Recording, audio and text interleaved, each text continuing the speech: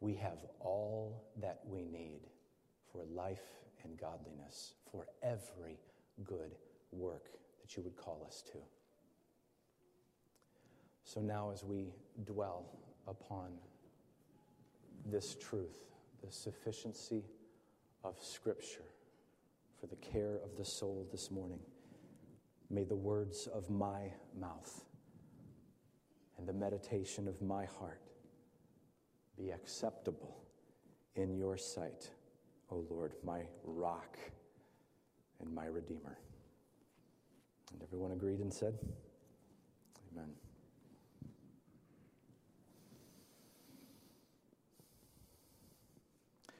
I could preach that hymn. The first verse that we sang is about convictions. Convictions about the sufficiency of Scripture. The next 3 verses are about case studies, practical situations where the Bible itself is sufficient. So just as an aside, you may want to study that hymn this afternoon. How firm a foundation, the sufficiency of Scripture for the care of the soul. I'm not sure that I have language adequate to capture just how thrilled I am about the prospect of this new preaching series in the life of our church. In some ways, this series has been years and years in the making, and uniquely this past year in particular. If my vocabulary at any point does fail to assist me this morning in expressing my enthusiasm for this topic, then may my raw passion affect you, okay? This series is entitled Competent to Counsel, a biblical vision for soul care in the life of the local church. And so that we make no mistake about what I mean when I use the words counsel or soul care, allow me to borrow an extended quote and an image within it from an author by the name of David Powlison. This, I believe, beautifully communicates the burden and the central aims of this sermon series. The quote in its longer form is in your study guide, your community group study guide, and you're going to have a chance to roll up your sleeves and dissect it this week. So at this point, just listen and reflect on what you're hearing. David Powlison writes, "What do you see when you look at your Bible? Do you see a book crammed with relevance? Do you see a book out of which God bursts when he speaks to the matters of daily life? Is your Bible packed with application to the real problems of real people in the real world? Inexhaustible, immediate, diverse, flexible? Or is the Bible relatively thin when addressing these human struggles?" Powlison continues, "I see 2 sorts of contemporary Bible-believing evangelical Protestants. One sort has a Bible crammed with relevance to human life. The other sort has a Bible of modest utility." Think of it this way. People with a relatively thin Bible have a vision defect. Their Bible is seen as a child's 8-key tin toy piano. Can you picture it? Those 8 white keys may be of central importance in music theory. The key of C major, beginning with middle C, sounds the basic do, re, mi, after all. They'll do for Sunday school songs. But you can't play much of depth or interest.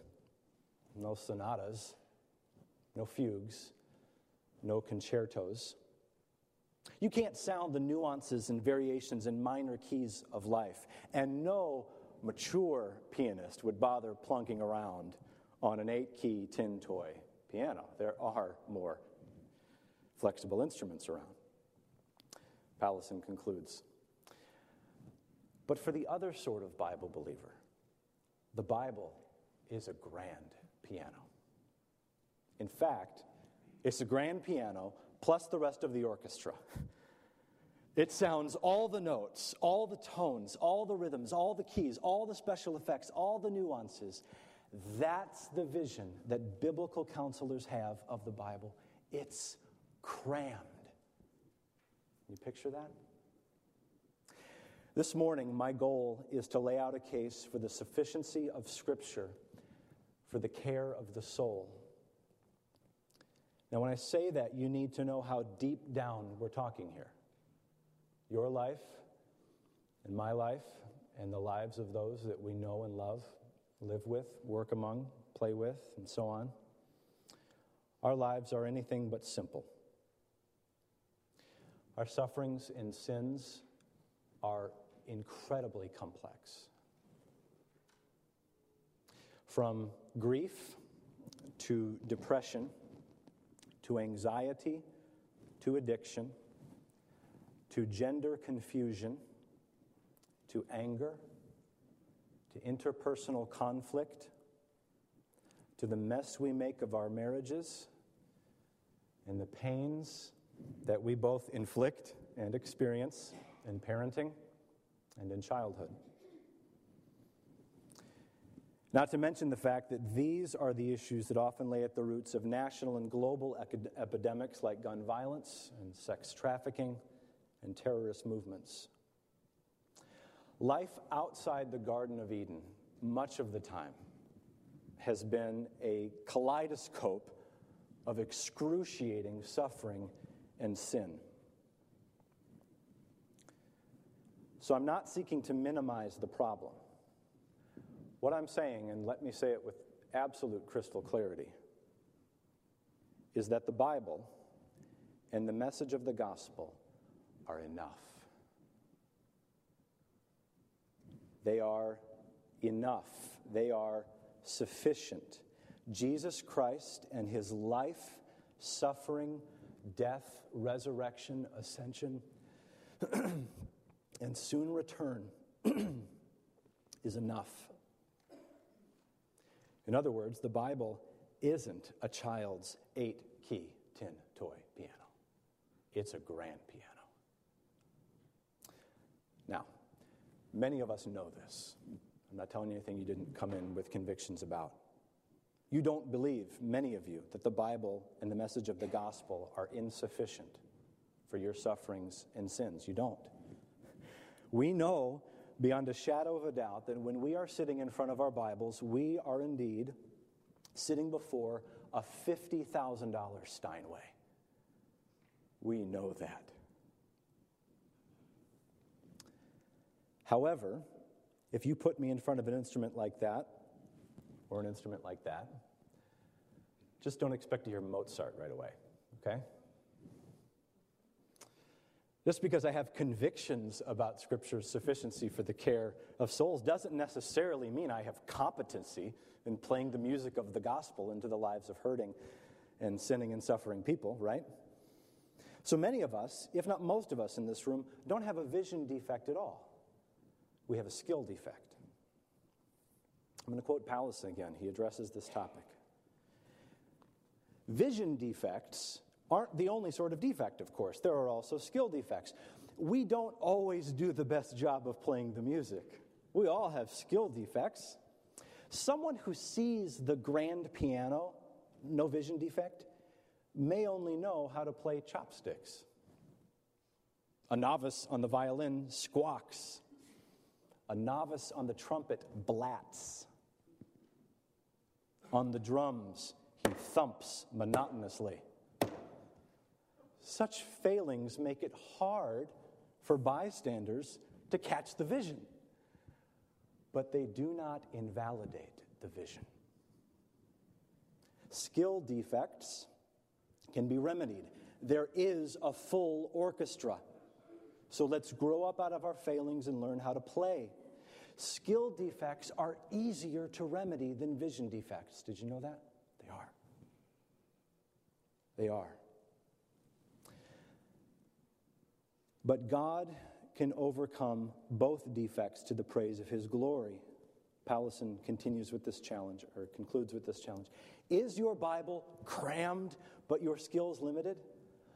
A seeing child may stumble at first, but eventually he or she will learn to skip and even run under the guidance of the Father.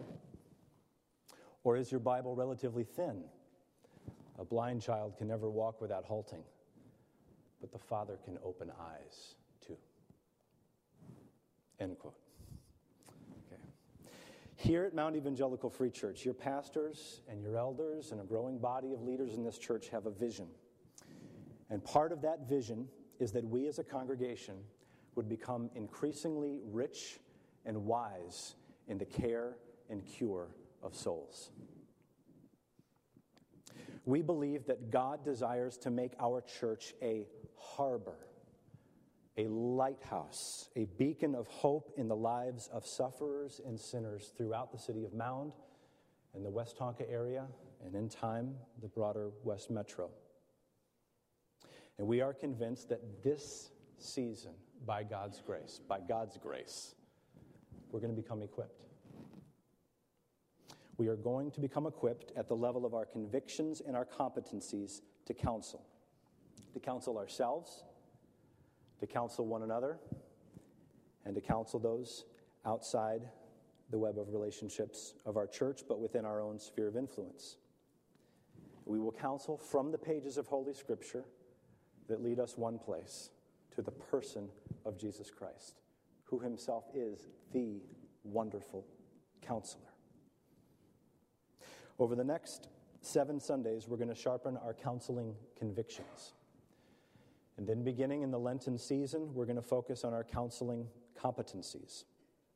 Finally, in the weeks following Easter Sunday, we're going to talk about where we head from here, some practical steps at the individual level, at the community group level, and then finally at the end of April to the church-wide level. Preaching calendars have been emailed to you probably, but if you didn't get one, they're available in Fellowship Hall. They're also downstairs on the information table. Please take a calendar and pray over it.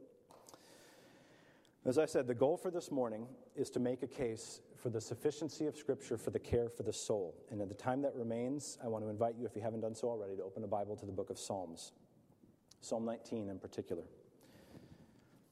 I'd like to use one of the red Bibles. As mentioned, the text is found on page 456.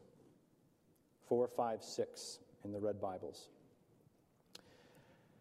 When the topic of biblical counseling arises, an honest question inevitably follows regarding the value of what you might call extra-biblical counseling. That is, wisdom not gleaned from the Word of God, but rather from the world of God. Okay? Is there value in such an endeavor? And I want to get at that answer, first of all, by telling you to come to Sunday school next week. We had a really rich discussion this morning, and we're going to be talking through that in detail. 9 a.m. hour right downstairs. However, Psalm 19 also addresses it. I want to get at that answer by looking at Psalm 19, because it's here in Psalm 19 when I would not have guessed this. I mean, one of the most fascinating juxtapositions in all of the Bible takes place.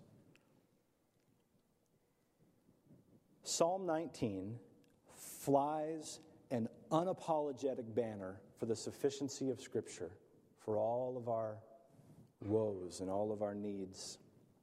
However, it doesn't start there. Psalm 19 begins with a glorious affirmation of the appropriate role of what we might call general revelation. For the non-seminarians among us, and there still are some of those left, what can be known just by looking at stuff? Looking at creation, watching yourself behave, watching other people behave. General revelation. So here's how I'll put it in view of the claim of Psalm 19 as well as the overarching theme of this preaching series. Here's the big idea today. God's world lets us observe the condition of our souls, but only God's word offers us the cure for our souls. God's world lets us observe the condition of our souls, but only God's word offers us the cure for our souls. What is the place of general revelation? What is the role of the Word of God, the world of God in coming to know the souls of human beings? That would be who we are, where we've come from, what in the world's wrong with us, and where are we going? Are there causes or cures that we might be able to cast about for in God's world? And the honest answer is, well, there are some things. The world of God has a role, albeit a modest role, a rather chastened role, actually. The reason for this is that the world around us, including the observation of us, doesn't exist to tell us about us. The world around us does not exist primarily to teach us about ourselves, but rather it exists to teach us about our God. That is what the first 6 verses of Psalm 19 are about. Here's a way to summarize point 1. Creation's mission is to provide overwhelming evidence of the magnificence of her Creator. That's creation's mission. Creation's mission is to provide overwhelming evidence of the magnificence of her Creator. Let's listen now again to the Word of God, Psalm 19, first 6 verses. This is the Word of God speaking about the main function, the primary role of the Word of God, the world of God, rather, the world of God. To the choir master, it says, a psalm of David. The heavens declare, that's the NIV coming through. The heavens declare the glory of God, and the sky above proclaims his handiwork. Day to day pours out speech, and night to night reveals knowledge. There is no speech, nor are there words whose voice is not heard. Their voice goes out through all the earth, and their words to the end of the world. In them he has set a tent for the sun, which comes out like a bridegroom leaving his chamber, and like a strong man runs its course with joy. Its rising is from the end of the heavens, and its circuit to the end of them, and there is nothing that is hidden from its heat. In these 6 verses, we see God unveiled and on display. The psalmist tells us that God is revealed to us both in the skies and in the sun. In fact, I preached this about 8 years ago. I've hardly changed anything from what I would have said 8 years ago. It's the same today. God made the skies to preach to us his weightiness, his glory, and his wisdom. God made the sun to speak to us about his pleasure. That's the kind of God he is. He's like a groom on his way to his wedding day. And he made the sun to express his pervasiveness, his all-everywhere-ness. Now notice, the psalmist will make a move to speak to us about our souls. He will. But he does that in verse 7. He moves from skies to sun to souls. But he makes a category jump when he does it. You notice that? The psalmist addresses the topic of our souls, but he does not do so within the scope of general revelation. Why? It's very simple. The world of God does not exist primarily to teach us about us, but about him. Creation's mission is to provide overwhelming evidence of the magnificence of her Creator. Is there wisdom that can be gleaned about the human soul purely by observing human behavior in the world of God? The answer is yes. We can observe our conditions. And this is what much of the world of the secular psychologies do. Observations relating to what our problems are, when they happen, how they happen, even the with whom of our problems. But the world of God cannot address the most basic and therefore the most important aspect of all, and that would be why we do what we do.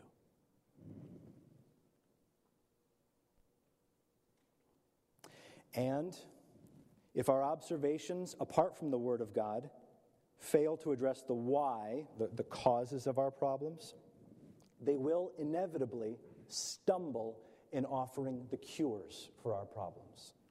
Inevitably. We can observe the conditions of our soul's problems by using the world of God. We can even temporarily alleviate some of our soul's symptoms by using the world of God. But we cannot get down to the roots of our woe merely by wielding God's world. To participate in the care and cure of souls, we must become competent in wielding God's word.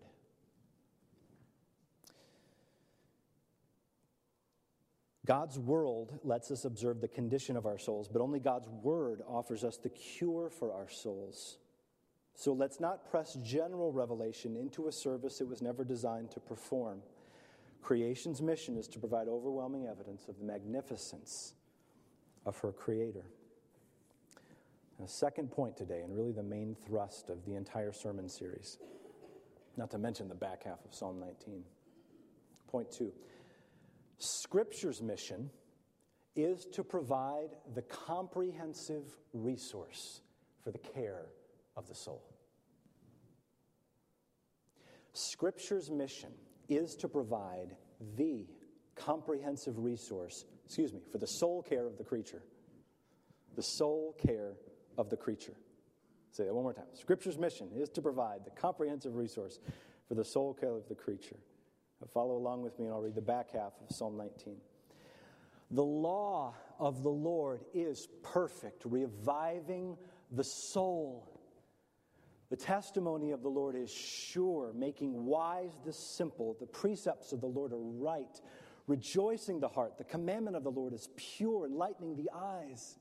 The fear of the Lord is clean, enduring forever. The rules of the Lord are true and righteous altogether.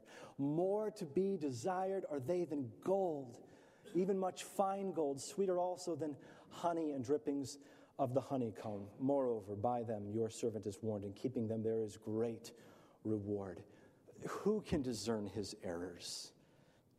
Declare me innocent from hidden faults. Keep back your servant also from presumptuous sins. Let them not have dominion over me. Then I shall be blameless and innocent of great transgression.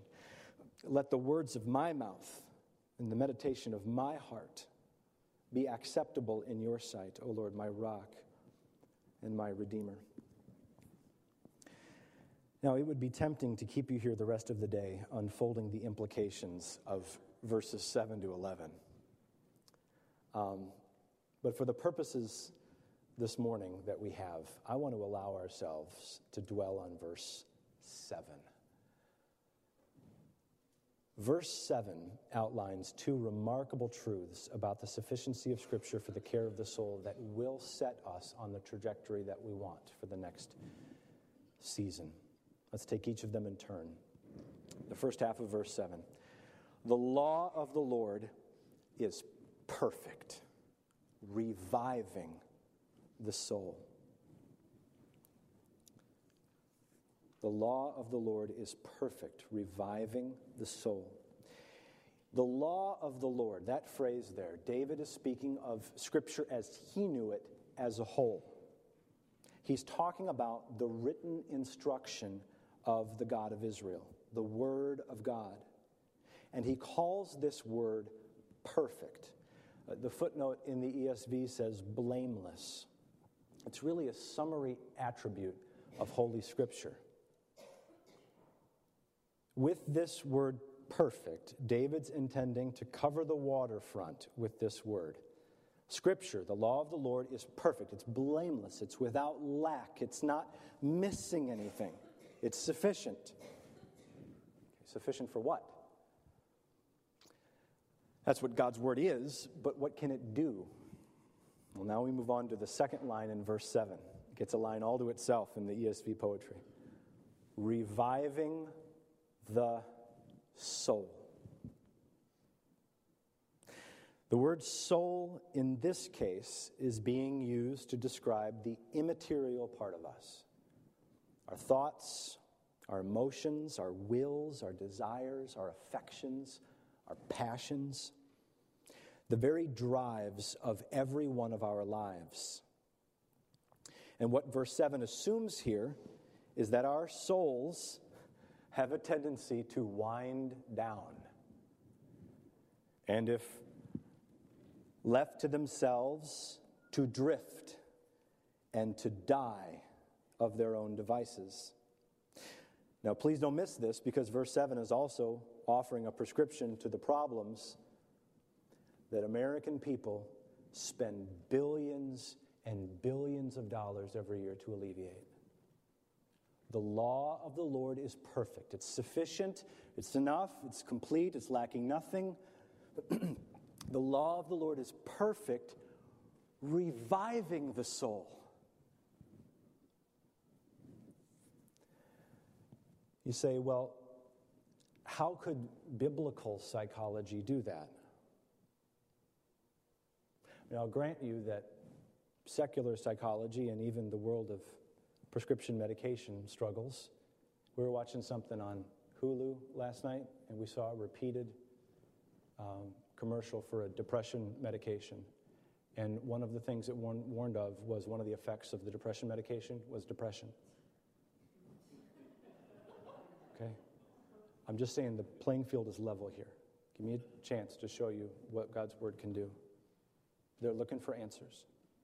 They don't have them. The law of the Lord is perfect, reviving the soul. What's biblical psychology got to do? How could pages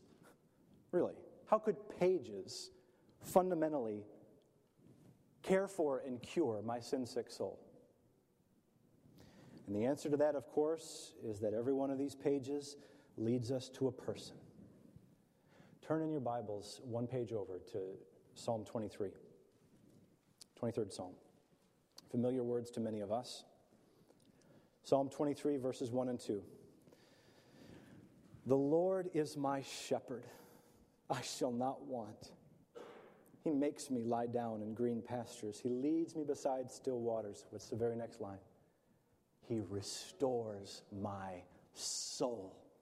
Now, the word for restores here in Psalm 23:2 is the word for revives in Psalm 19:7. Same Hebrew word, restores, revives. They're synonyms. And who does this soul care? The Lord, the shepherd. Jesus is the good shepherd.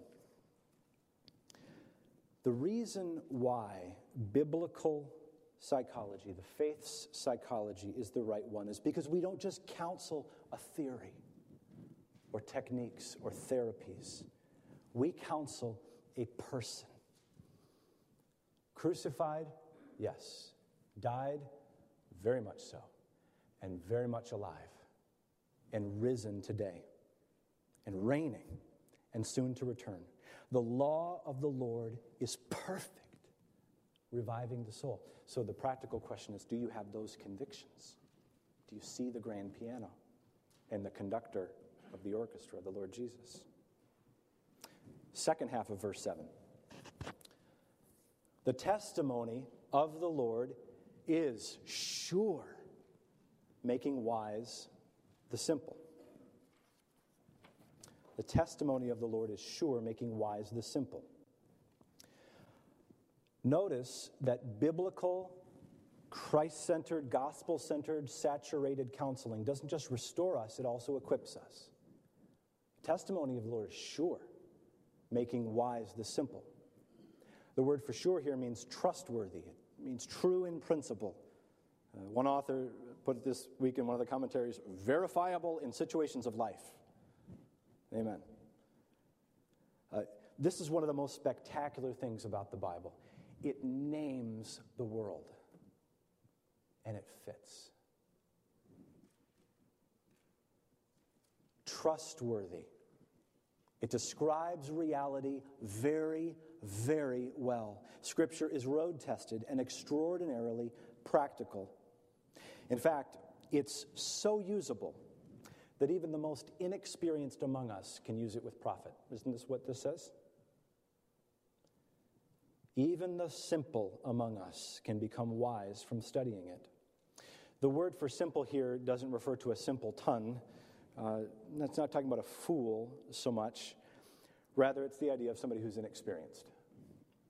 Somebody who is green and in many ways untested. Perhaps this is you when you begin to consider the prospect of counseling another person about their issues from the pages of Holy Scripture. Playing the music of the gospel for another person who stands in need of your counsel. especially if this is you. Do you see what verse 7 is saying? The testimony of the Lord is sure, making wise the simple. I could keep you here a lot longer, giving you examples of people who have made me wise by their simple use of Scripture in my life. And look, maybe you're just a kid. Maybe you're just a teenager.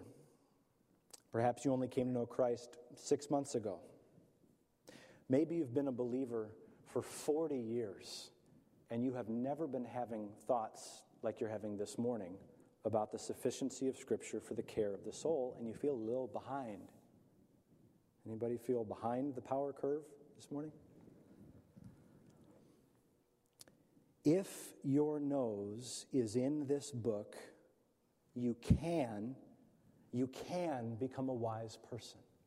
You can become a master swordsman, a skillful soul surgeon. God loves to use weak, untested, seemingly insignificant people. I once read that if you think you are too small to be effective, then you have never been in bed with a mosquito. Right? Now, the testimony of the Lord is sure, making wise the simple. How sufficient is Scripture for counseling? 2 Peter 1:3 says that God's word is sufficient for all things that pertain to life and godliness. 2 Timothy 3:17 says that the Bible is given that we may be competent and equipped for every good work. Scripture's mission is to provide the comprehensive resource for the soul care of the creature, both at the level of convictions and increasing competencies. God's world lets us observe the condition of our souls, but only God's word can offer us a cure for our souls. Creation's mission is to provide overwhelming evidence of the magnificence of her Creator. Scripture's mission is to provide the comprehensive resource for the soul care of the creature. This week, our focus is the sufficiency of Scripture in the care for the soul. If you are part of a community group or haven't been but would like to be, this is a great time to jump in. It's the beginning of a new sermon series, and the groups are offered these study questions that are included in your sermon notes, and I encourage you to take a look at that, maybe on your own, maybe with family members, or perhaps in a group. The sufficiency of Scripture this week. Next week, we're going to spin this topic around 180 degrees and talk about it from the other side, which is the issue of the insufficiency of worldly wisdom for the care of the soul. We've hinted at it a little bit here, but we'll go into more detail next week as we open up Colossians chapter 2. But let's hold it up for here, right now, and let's pray.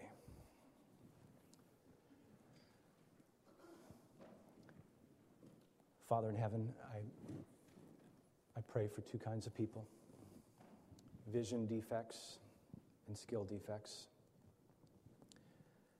Lord, there may be those among us who came in this morning with a vision that the Scripture is nothing more than a child's plaything.